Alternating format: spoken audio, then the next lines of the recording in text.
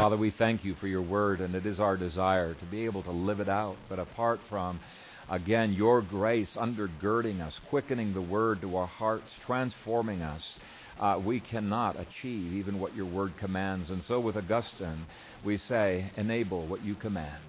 And Father, we come to you confident that you love to do just that. Sanctify this your people through your preaching of your word. We pray in Christ's name. Amen. You may be seated. I don't know if you've noticed it. I have definitely noticed it. Maybe it's just the circles that I run in, but there is a tendency to disparage logic and to think that it's not very spiritual. You know, that's a sterile kind of approach to life. And Reformed people don't tend to do that. They tend to be pretty logical people because it's the most consistent Christian system that is out there.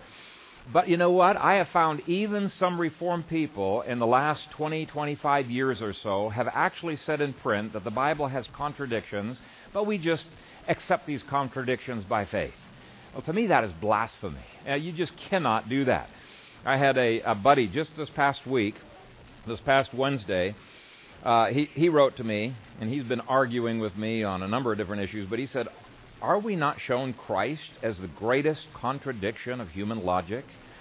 And I immediately replied, no, I don't know what you're talking about.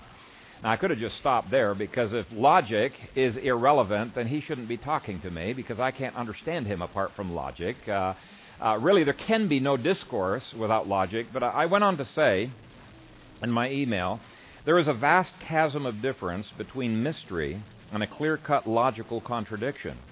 For you to say that Christ is the greatest contradiction of human logic means that he is the greatest falsehood. I bring up this issue of logic because Paul's going to be drawing a whole bunch of logical implications from the gospel he's been preaching in chapters 1 through 11. In fact, this book is absolutely chock full of logic.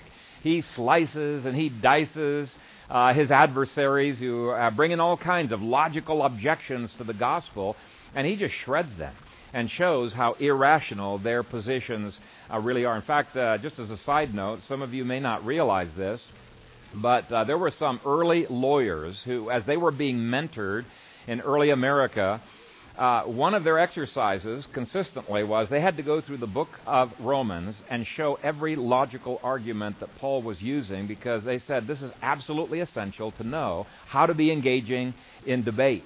It's just a marvelous, marvelous book. In fact, I've got a tape series by a guy who does a college-level course just teaching logic from the Bible, but Romans is a big part of that.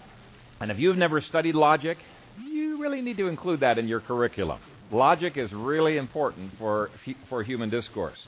Anyway, what Paul does in chapters 12 through 16 is he's going to systematically demonstrate that our lives need to be consistent with the gospel.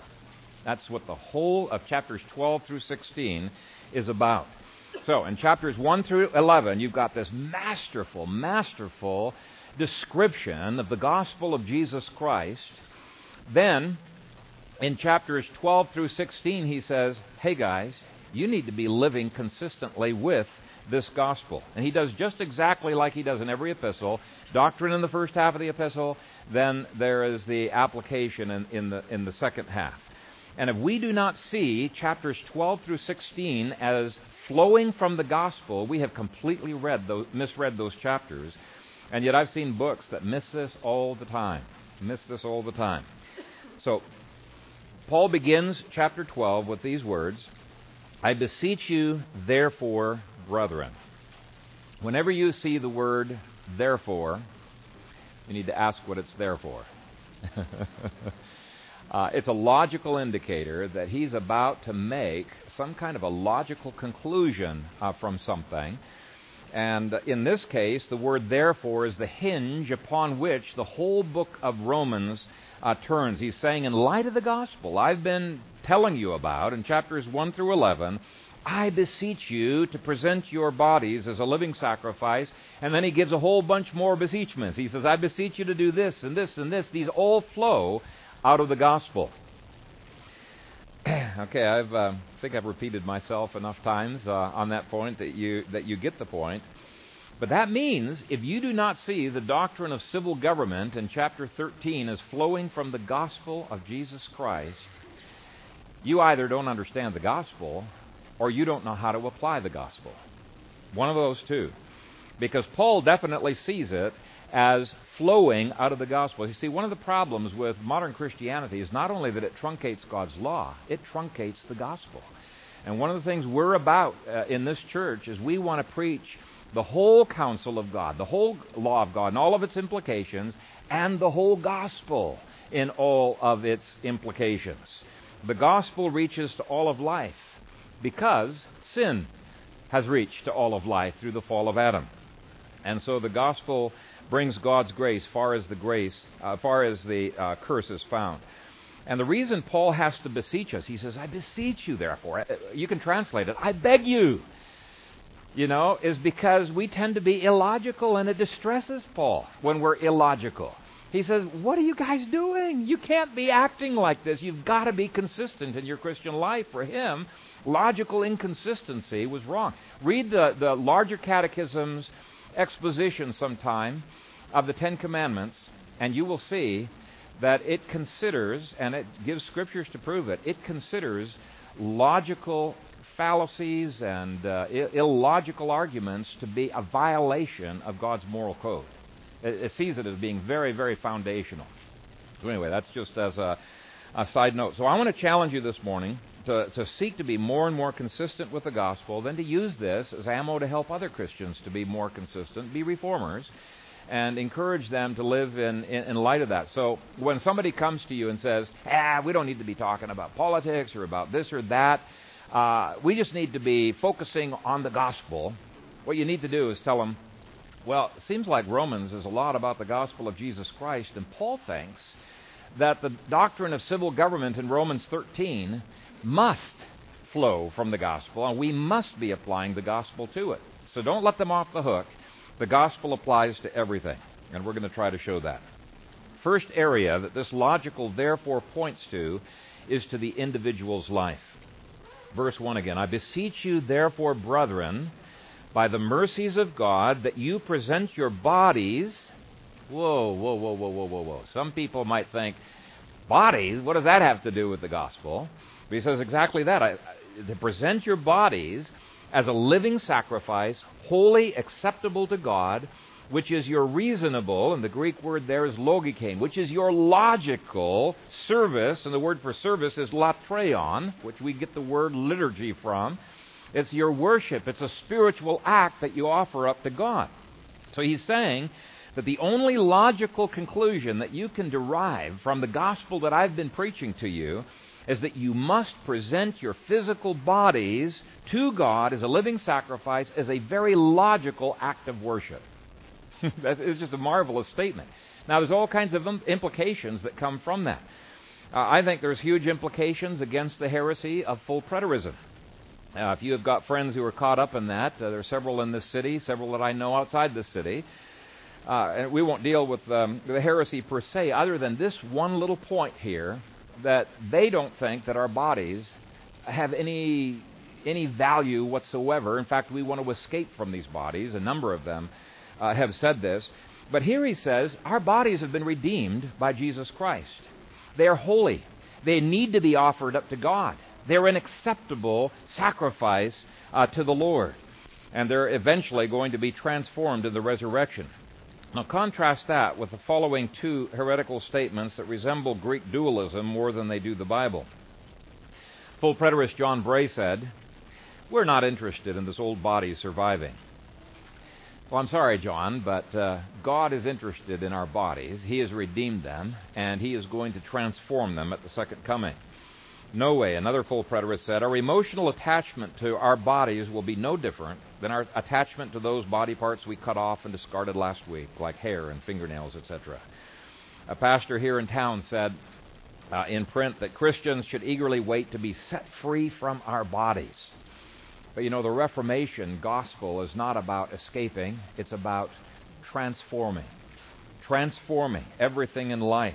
In fact, we're eventually going to get a new heavens and a new earth. Why? Because of the redemption of Jesus Christ.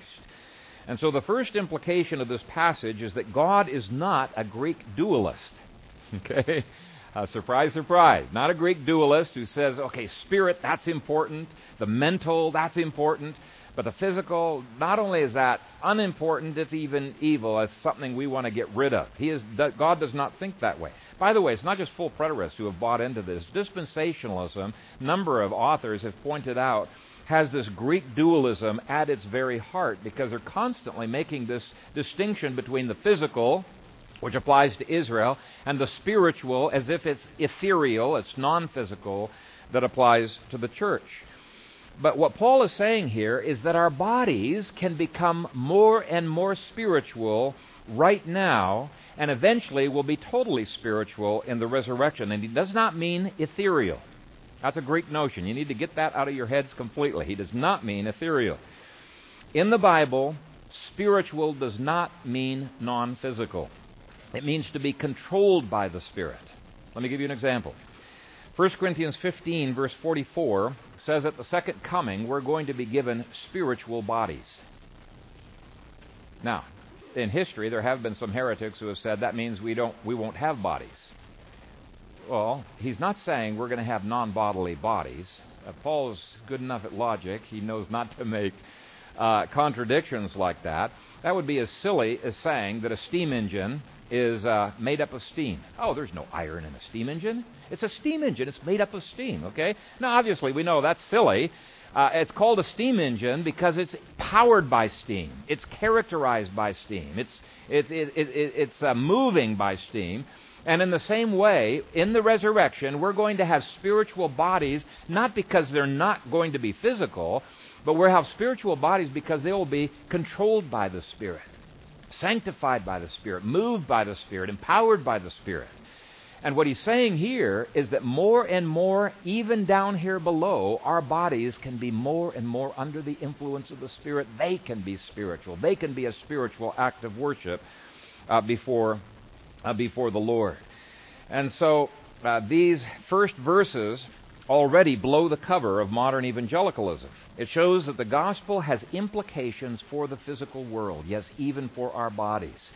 The gospel cares about healing. It cares about the resurrection. It cares how you use your body. So let's think about this a little bit more deeply. If our bodies have been redeemed by God, they belong to God, we're supposed to offer them up as a sacrifice to God, well, logically, that means they don't belong to us, right? I mean, it's just a simple, logical conclusion. Sacrifices in the Old Testament were consumed by fire, so even if you wanted to take them back, you couldn't, get onto that altar and try to get back your sacrifice. It was completely taken up, totally devoted to the Lord. We can't get that sacrifice back, and yet that's what people want to do all the time with their bodies. They say, okay, Lord, I'm yours. And then instead of allowing their bodies to be used for God's pleasure, they do it only to satisfy their own fleshly lusts. 1 Corinthians 6, 19 and 20. And he said this, probably about 3 years earlier. He says, "Do you not know that you are not your own? For you were bought at a price. Therefore glorify God in your body and in your spirit, which are God's." So your body is God's, your spirit is God's. Both need to be used for the Lord. If you've tasted of the gospel, this is the implication. Now, thirdly, our sacrifice is supposed to be a living sacrifice. That's the whole point of grace, isn't it? That's to give us life. And so he's not talking about suicide here. Your body's at such bad work against you, you need to commit suicide. Not at all. He wants it to be a living sacrifice, living on the altar of service for Him, not dead and inactive. D.L. Moody didn't think much of academic degrees, but I've mentioned this to you before. He said, I've got a degree that I think everybody should have. It's an O&O degree. An O&O degree is out and out for Jesus. And that's what we need to be. Out and out for Jesus in everything that we do. Okay, not just in spirit, but in body. Not just in prayer, but in everything that we do. Not just in heaven, but here on earth as well. Amen? Our whole lives committed to Him. Now, another implication is that we really ought to treat our bodies with dignity and respect and care. If they belong to God, if they're His property, I think that flows from this. It matters to God what you do with your body. For instance, when you abuse your body with excessive caffeine or nicotine or a lack of sleep or in other ways you abuse your body, what you're doing is you're abusing God's property. You're in effect throwing a stone through the window of God's temple. That's what he calls your body. He says your body is the temple of the Holy Spirit. In fact, let me read that for you. 1 Corinthians 6:20. Or do you not know that your body is the temple of the Holy Spirit who's in you, whom you have from God, and you are not your own? For you were bought with a price. Therefore, glorify God in your body and in your spirit, which are God's. So don't think that the doctrines of grace have no relationship to our bodies now. The evidence of a surrendered will is a dedicated body. I think it's one of the greatest evidences of a surrendered will. We're no longer our own. Let me just end this first section.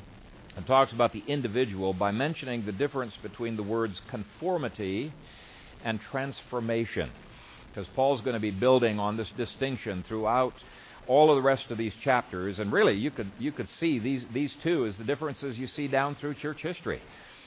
There were people who tried to escape from culture, go off into a monastery or something like that, and then there were others like Aquinas who mixed the world's culture together with the Bible, and they produced a synthesis. And then there's liberals. Man, they're totally conforming to what is going on in the culture. So we're not to escape the genius of the Reformed faith, which is really the historical faith, is that God has called us to transform culture. Okay? So let's look at this difference between conformity and transformation. The Greek word for conformed is suske matizesthe, which refers to clay being squeezed down into a mold. Now, here's one translation that very literally translates this: don't let the world squeeze you into its mold. And that's conformity. And nowhere in the Bible are we said that we are supposed to be conformed to anything, not even to Christ. Now, there is in the New King James 3 times where it's translated. It's a totally different Greek word, but this word, being squeezed into a mold, is not used of the Christian. A person can try to be conformed to the world, try to be conformed to Christ. That's just outward. It has no life in it. But transformation is a miraculous process that goes from the inside out. And it is the Greek word metamorpho. And we get the English word metamorphosis from that. And so, this transformation of a caterpillar into a beautiful butterfly, it comes straight from the Greek, metamorphosis. And Paul says that's what should be happening to us. If we have truly embraced the doctrines of chapters 1 through 11, there's going to be a process of transformation into the image of Christ. Outward conformity to Christ does not make you a Christian. Okay, going to church does not make you a Christian any more than walking into a garage makes you an automobile. Okay, you just happen to be where automobiles are. You happen to be where Christians are. You could squeeze a caterpillar. You say, wow, that's a beautiful mold of a butterfly. Let's squeeze this caterpillar down into this mold. All you'd get is mush, right? You'd kill the butterfly. It has to go through this transformational process of metamorphosis. And so we should not see the contrast as a choice between conformity to the world and conformity to Christ. That's simply the difference between publicans, they conform to the world, right? And evangelical Pharisees. They're trying to conform to what the expectations of the church are outwardly. Publicans conform to the world. Pharisees conform to the expectations of others. And rather, metamorphosis is a miraculous inside-out transformation that the Spirit produces. And so it's really the difference between a clay image of a butterfly and a real butterfly. The gospel brings life. It doesn't just bring a doctrine of life, it actually brings life. Now, we could go on in this chapter to show how the gospel produces humility in the individual, gives gifts, spiritual gifts to the individual, causes us to hate the things that God hates and to love the things that God loves. Verses 3 all the way through to verse 21 talks about what this metamorphosis looks like. How does the gospel transform our lives? It's a fabulous, fabulous chapter. By the way, last week we We looked at the exercise of thanksgiving and how powerful it is in overcoming bitterness in our lives.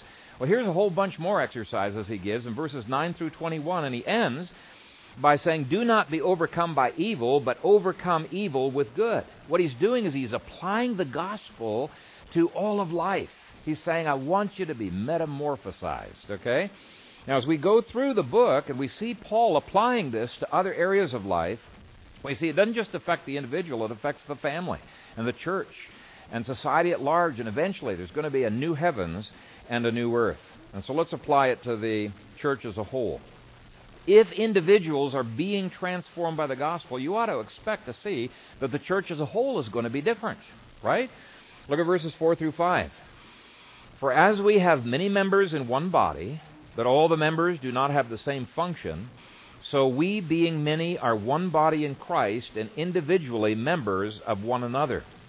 So Paul is saying that the gospel does not make us to go to one extreme, where it's just me, God, and the Bible, individualism, and we reject the church, or the other extreme, where we're so focused on the church that the individual needs are lost in the equation. He says it's really both and. If God has redeemed you, and if He's redeemed others, then you should be concerned not just in you, although you should be concerned about that, but you should be concerned about the others that He has purchased as well. He's purchased the church with His own precious blood, and we need to be interested in the whole church.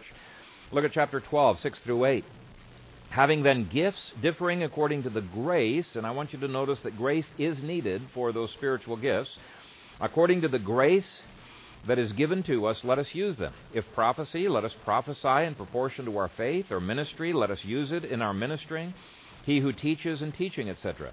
So if God has given an individual a gift of service or ministry or something like that, there's got to be somebody to minister to. Given you the gift of teaching, there's got to be people who are hungry for that teaching. Given you the gift of leadership, there's got to be people to lead. In other words, every single spiritual gift has been given with the body in mind, and we cannot be loners for Christ. We've got to be connected in some way. In fact, if we are loners for Christ, what Paul is saying is we're being inconsistent with the whole nature of the gospel. The gospel was designed to implant us into the body of Jesus Christ.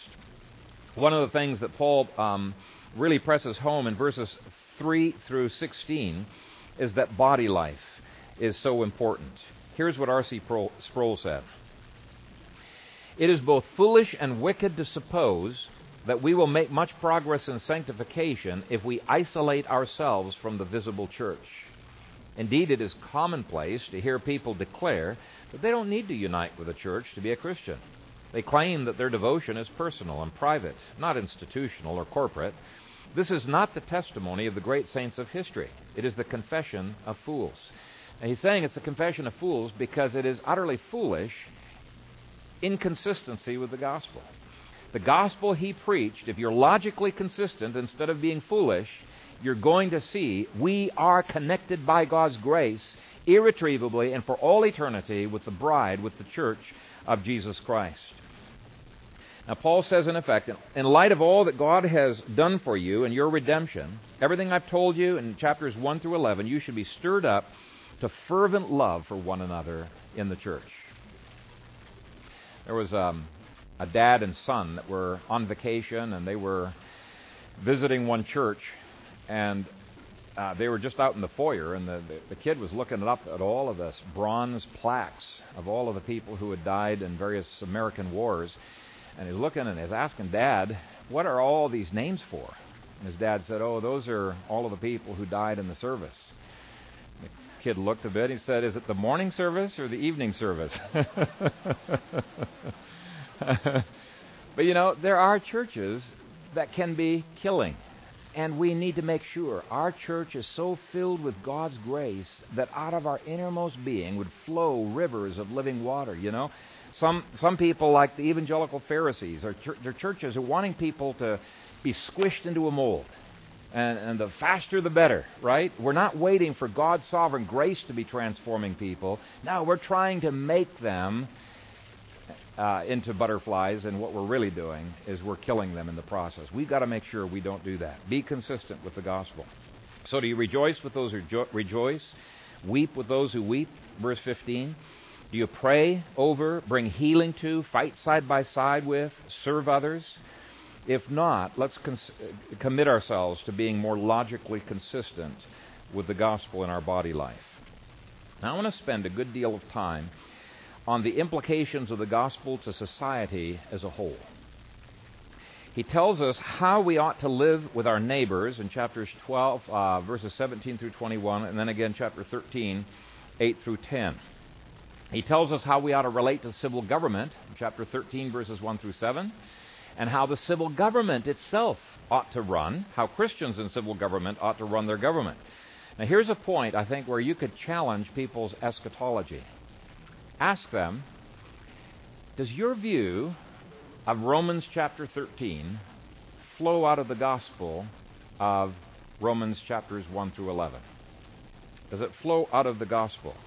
How do God's claims over society relate to the therefore which begins this section? Well, they do indeed relate, and they very logically relate, if chapters 9 through 11 is talking about entire nations being converted to the gospel of Jesus Christ. Unfortunately, there's a lot of people out there, and I used to be one of them, who thought that there was only going to always be a tiny minority of Christians in any given nation, and it's only talking about the church, it's not talking about nations, and it's not talking about Israel getting converted. And as a result of their view there, it distorts their view of chapter 13. And some of the Lutherans, who were the most consistent appliers of this particular interpretation, their interpretation of Romans 13 did not require grace in the government, just said, you need to submit.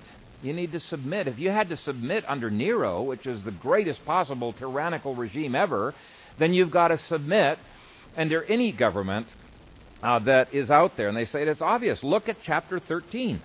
Let every soul be subject to the governing authorities, for there is no authority except from God, and the authorities that exist are appointed by God.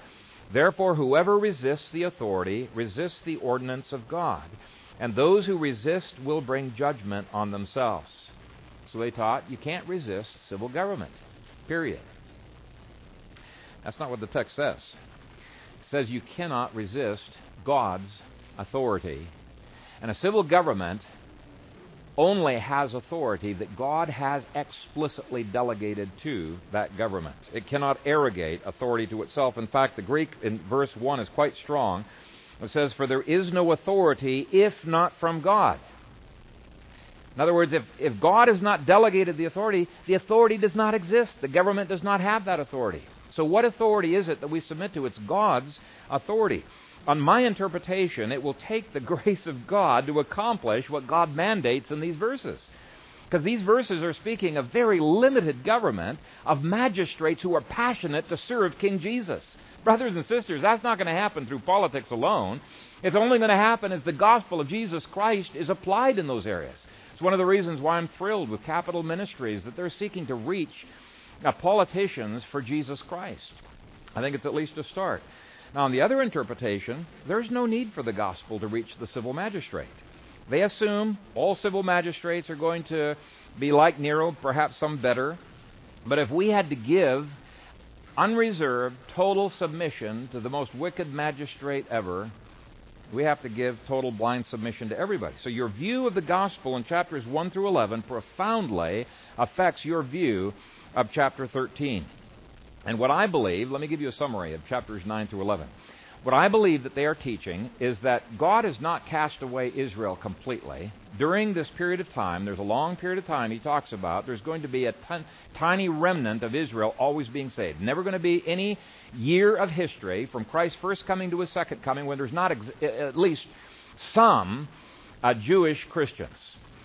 But then he says, when a majority of Christian nations become discipled, Israel as a nation will become converted, because they will become jealous of the gospel, and once they get converted, it's just going to blow things wide open in terms of the application of the gospel to all of the nations of the world. It's going to bring in a time of tremendous peace. That's what I believe chapters 9 through 11 is talking about. Colossians 1 is another passage. Lots of passages that talk about this, Psalm 72 and others, but Colossians 1 indicates that Christ on the cross paid the price to reconcile all things to himself, including, it says, thrones, dominions, principalities, and powers.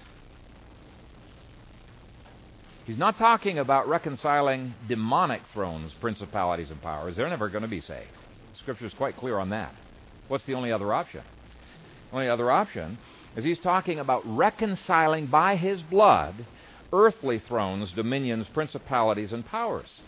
And so God's claims on society as a whole, they definitely flow out of his discussion of redemption in the earlier chapters just as much as it does for the individual.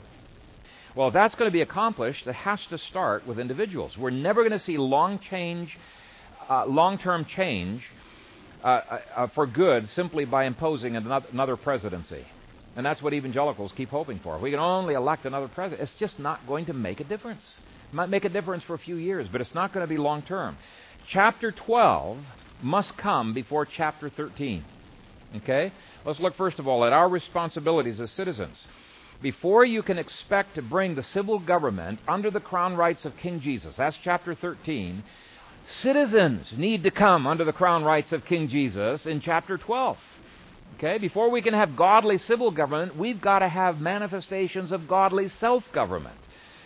And what a better way to learn self-government than to do the exercises in chapter 12, verses 9 through 21. I mean, those are fantastic principles to make your kids better citizens of the family, to make families better citizens of the church and of society. They're fantastic catalog. And he ends there by saying, not simply that we're to overcome evil with good, not simply endure evil, but overcoming evil with good. So he's calling us to win the battle with the gospel, not simply to endure the battle. Now take a look at chapter 13, verses 8 through 10. Owe no one anything except to love one another, for he who loves another has fulfilled the law. For the commandments, you shall not commit adultery, you shall not murder, you shall not steal, you shall not bear false witness, you shall not covet. And if there is any other commandment, are all summed up in this saying, namely, you shall love your neighbor as yourself. Love does no harm to a neighbor, therefore love is the fulfillment of the law. So I think you can see, if we're to have a holy government, we've got to have a godly citizenry, and that's exactly what the founding fathers in America said. They said, this republic will not endure if we cease to be a Christian nation. Following words are inscribed in the Department of Justice building in Washington, D.C.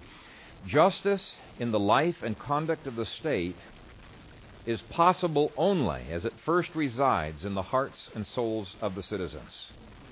So, citizens have got to start by saying, Lord, I am yours, and I want to live my life unreservedly for you. I want to live under the crown rights of King Jesus. And in this passage, Paul does not pit grace against law. He does not pit faith against law or love against law. He says, love does no harm to a neighbor, therefore love is the fulfillment of the law. But it will one day not only transform individuals, but it's going to transform humanistic civil governments into godly, self-controlled, model civil governments. Augustine, he was a wonderful church father from the 400s A.D. He pointed out that apart from grace, states are simply legal thieves and murderers. He was just being quite blunt there. Apart from grace, they are legal thieves and murderers. They are not ministers of God unless they submit themselves to God. Now, pagans sometimes do submit in some areas. But God calls them bestial empires when they do their own will. Now, the way many people interpret chapter 13 is a mockery of Paul's logic. Let me substitute the name Idi Amin into Romans chapter 13 and read it for you and show you how ridiculous that interpretation really is. Idi Amin was a wicked dictator over Uganda who did everything he could to obliterate the church. He hunted them down and killed them, raped them. He even ate some of them in his cannibalistic orgies that he went through. He was a terror to good works, and he rewarded evil works. He continually surrounded himself with evil people and was the exact opposite of what this passage here says that he should be. He was a persecutor just like Nero was. So let me read this passage substituting his name. Let every soul be subject to Idi Amin, for there is no authority except from God, and the authorities that exist have been appointed by God. Therefore, whoever resists Idi Amin resists the ordinance of God, and those who resist Idi Amin will bring judgment on themselves. For Idi Amin is not a terror to good works, but to evil. Do you want to be unafraid of Idi Amin? Then do what is good. You will have praise from Idi Amin, for he is God's minister to you for good. But if you do evil, be afraid, for he does not bear the sword in vain, for he is God's minister, an avenger to execute wrath on him who practices evil. Therefore you must be subject to Idi Amin, not only because of wrath, but also for conscience sake. For because of this you also pay taxes, for he is God's minister, attending continually to this very thing. I think you get the point. Idi Amin was not a terror to evil. He was a terror to good. He did everything he could to obliterate it. He was demonically possessed. He hated the church. And so he did the exact opposite of what a magistrate should do. So if this spoke of unqualified submission to civil governments, it would be contradicting itself. And I think the only interpretation that makes sense is that the gospel of Jesus Christ must reach civil magistrates if they are to serve in the government the way that they ought to. In fact, Paul says that was his commission, to bring the gospel to Israel, to kings, and to the Gentiles. That was his commission. He had three things. We leave out the bringing the gospel to kings. But his gospel was to bring the gospel, his commission was to bring the gospel to Israel, to kings, and to Gentiles. And so the gospel of chapters 1 through 8, it is a powerful gospel. It is sufficient to reach the hearts of kings. And chapters 9 through 11 guarantee, as an ironclad promise, that all nations are eventually going to submit to the gospel of Jesus Christ. And when you take that interpretation, suddenly chapter 13 becomes a mandate for living out the gospel in the civil sphere. It's showing the calling of a civil magistrate to love small government, to love justice, to praise the good, to condemn and punish evil, and to be very, very self-consciously a servant of Jesus Christ in everything that he does. Now, I won't have the time to preach on everything in these chapters, but let me give you some hints on how you can do some study for yourself and apply the gospel in every area of life. Chapter 13, 11 through 14, shows how the gospel that was outlined by Paul in the earlier chapters gives us an entirely different perspective on history and expectations for the future. See, the cross reverses history. You know, people think, oh, it's just going to be another repeat of history. No. The cross reverses history. Everything was going downhill, worse and worse, into apostasy up to the time of the cross, and the cross reversed that, and from that time on, the church is growing. What did Jesus promise? I will build my church. The gates of hell will not prevail against it. Of the increase of his government of peace, there will be no end. Okay, he's going from glory to glory, constantly moving forward. Paul says, and do this, knowing the time, that now it is high time to awake out of sleep, for now our salvation is nearer than when we first believed. So we shouldn't be anticipating increasing darkness. We should be anticipating increasing light. Verse 12, the night is far spent, the day is at hand. And verses 12 and 13 say that if that's true, we need to be acting as if we are walking in the daylight. He's talking about logical consistency with the good news that he's outlined for planet Earth. It should affect our expectations. In fact, it should give us faith to expect great things from God and to attempt great things for him. What are some other logical implications? Well, chapter 14 says the gospel should transform the way we exercise rights and liberties. Do we have rights and liberties? Absolutely, yes, we do. But we should see them as extensions of the gospel, not as excuses for humanism. So many people exercise their rights and their liberties in a self-centered way. Okay? They just, what the gospel is doing is it's saying, look, you're not your own, but I've given you rights and liberties, and you need to use those rights and liberties for King Jesus and for each other. Now, you read that chapter in light of the gospel, it's like, wow. It completely flips upside down our whole perspective on rights and liberties. Chapter 15 says that the gospel should transform the way we look at tribulation, should give us supernatural joy, and why not? Why not? It's a victorious gospel. Romans 8 had already said that there isn't anything in all of creation, whether it's an Idi Amin, whether it's death itself, that can separate us from the love of God, which is in Christ Jesus our Lord. Same chapter speaks of Paul's enthusiasm for evangelism and miracles, giving as debtors of God's grace, planning for the future. You know, the way you give ought to flow out of the gospel. Paul says, don't give, with your arm being twisted. Give as people grateful for the gospel, motivated, enthusiastic, not out of compulsion, but of grace. Chapter 16 applies the gospel to fellowship, ministry, other issues. And even Paul's greetings, I love his greetings in chapter 16, they are saturated with a realization that everything that they do comes from Christ. And so there isn't any verse in chapter 16 that doesn't make some allusion to Christ's work on their behalf, their work for each other, or for Christ. Chapter 16, verses 17 through 19, offers up the proposition that we ought not to be serving ourselves, but serving Christ. Very logical. He's purchased us. We don't belong to ourselves. So he says there, verse 18, "For those who are such do not serve our Lord Jesus Christ, but their own belly." What a contradiction of life if He's purchased us to be living our whole lives selfishly for what we want. Paul wants them to have such a clear demarcation of the difference between Christ and those that He has purchased, and Satan and those hosts that belong to him, that we see the gospel makes a radical difference on all of our thinking and everything that we do. Verse 20 is an allusion to Genesis 3:15, which prophesied that Satan would bruise Christ's heel, but Christ would crush his head with that heel. Okay, and that was fulfilled on the cross. There are other passages that say it was fulfilled at the cross. But I want you to notice the interesting wording that Paul has here. "And the God of peace will crush Satan under your feet shortly." How can both be true? Was that fulfilled at the cross, or is it fulfilled in these Roman Christians? Well, they can both be true, because in principle, Satan was crushed and destroyed on the cross.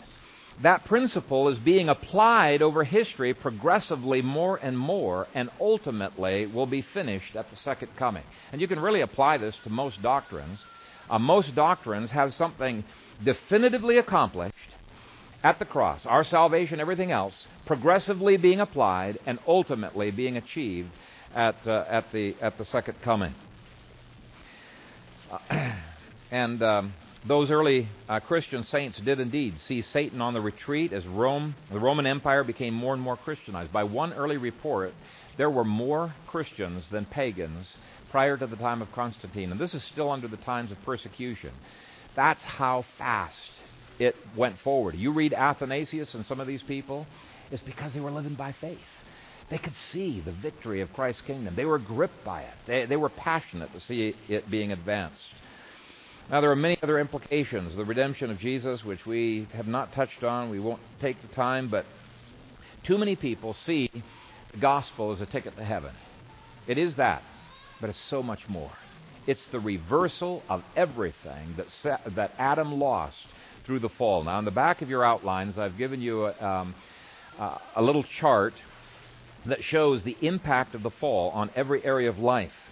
And so you can see on the first line there that the fall impacted man spiritually. Why? Because the fall separated Adam and Eve from God. There was an alienation. So what does the gospel do? It reverses that, and we shouldn't feel that separation. God is calling us more and more by the gospel into intimacy with Father, Son, and Holy Spirit. The fall impacted man physically, mentally, emotionally, volitionally. And the wonder of the gospel is that there's a transformation that takes place, transforming of our mind, of our emotions, our wills. You cannot just ignore your emotions. Their eyes are affected by the fall, or they're affected by the gospel. You've got to sanctify your emotions to God. So look at the rest of the chart there. Gospel removes the false coverings of religiosity that Adam tried to concoct, and enables us to be open and free before God. We don't have to hide the fact that we're sinners. We're secure in justification. Okay, we're secure in His covering. We don't provide coverings for ourselves. Since the fall of Adam had a motivational impact on the chart, well, we see that God is more and more transforming our motivations, not doing away with them. Every motivation, whether it's whether it's financial or sexual or all of the different motivations in the human factor, need to be transformed by His grace so that they're not self-serving, they're God-serving. Since the fall impacted our goals, so does the gospel. Since the fall turned man's sense of justice upside down, well, the gospel has to reverse that, right? Restore the sense of right and wrong, sense of justice. In fact, the gospel, according to the New Testament, it rewrites those laws upon our hearts. It restores us to the law. So many people think grace is against the law. No, it restores the law, but it's by His grace, not by our own keeping. Since the fall distorted social relationships between Adam and Eve, the gospel was given the power to reform marriages. It means marriages no longer have to be miserable, limping through life. No, He can come in, and if you're willing to apply consistently the implications of the gospel to your marriage can sing. It can glorify God. It can be filled with joy.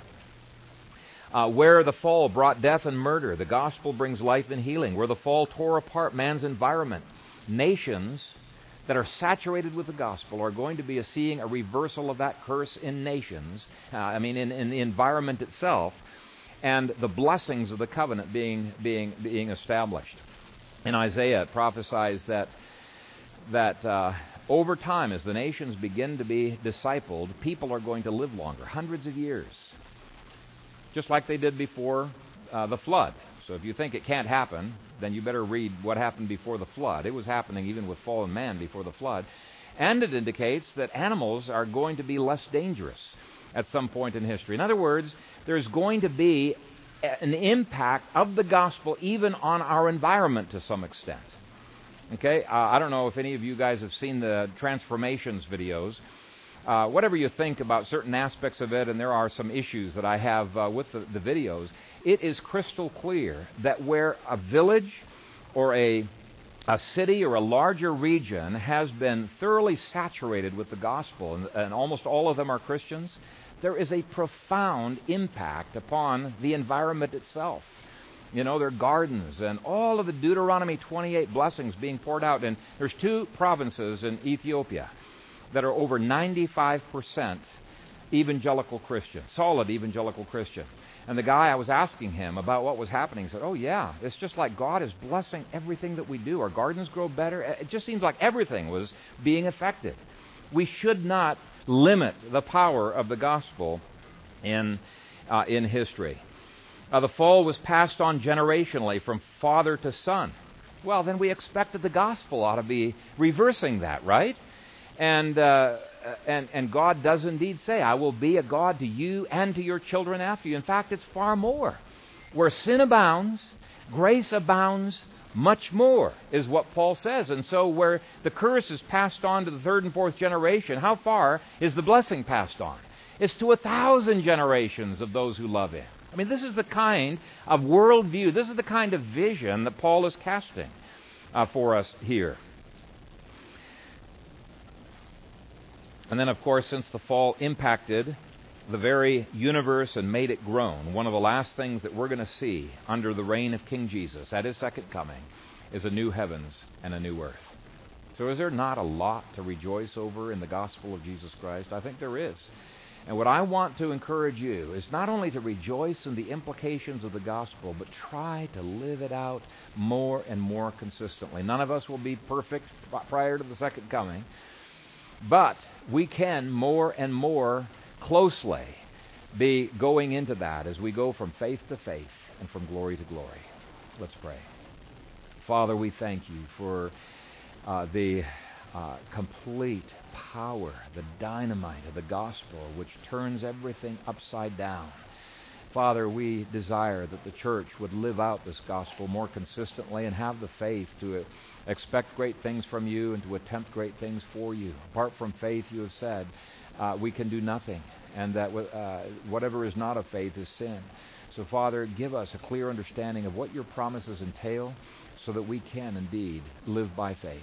Bless this, your people. Comfort them, encourage them, build them up in your most holy faith. And we pray this in Christ's name. Amen.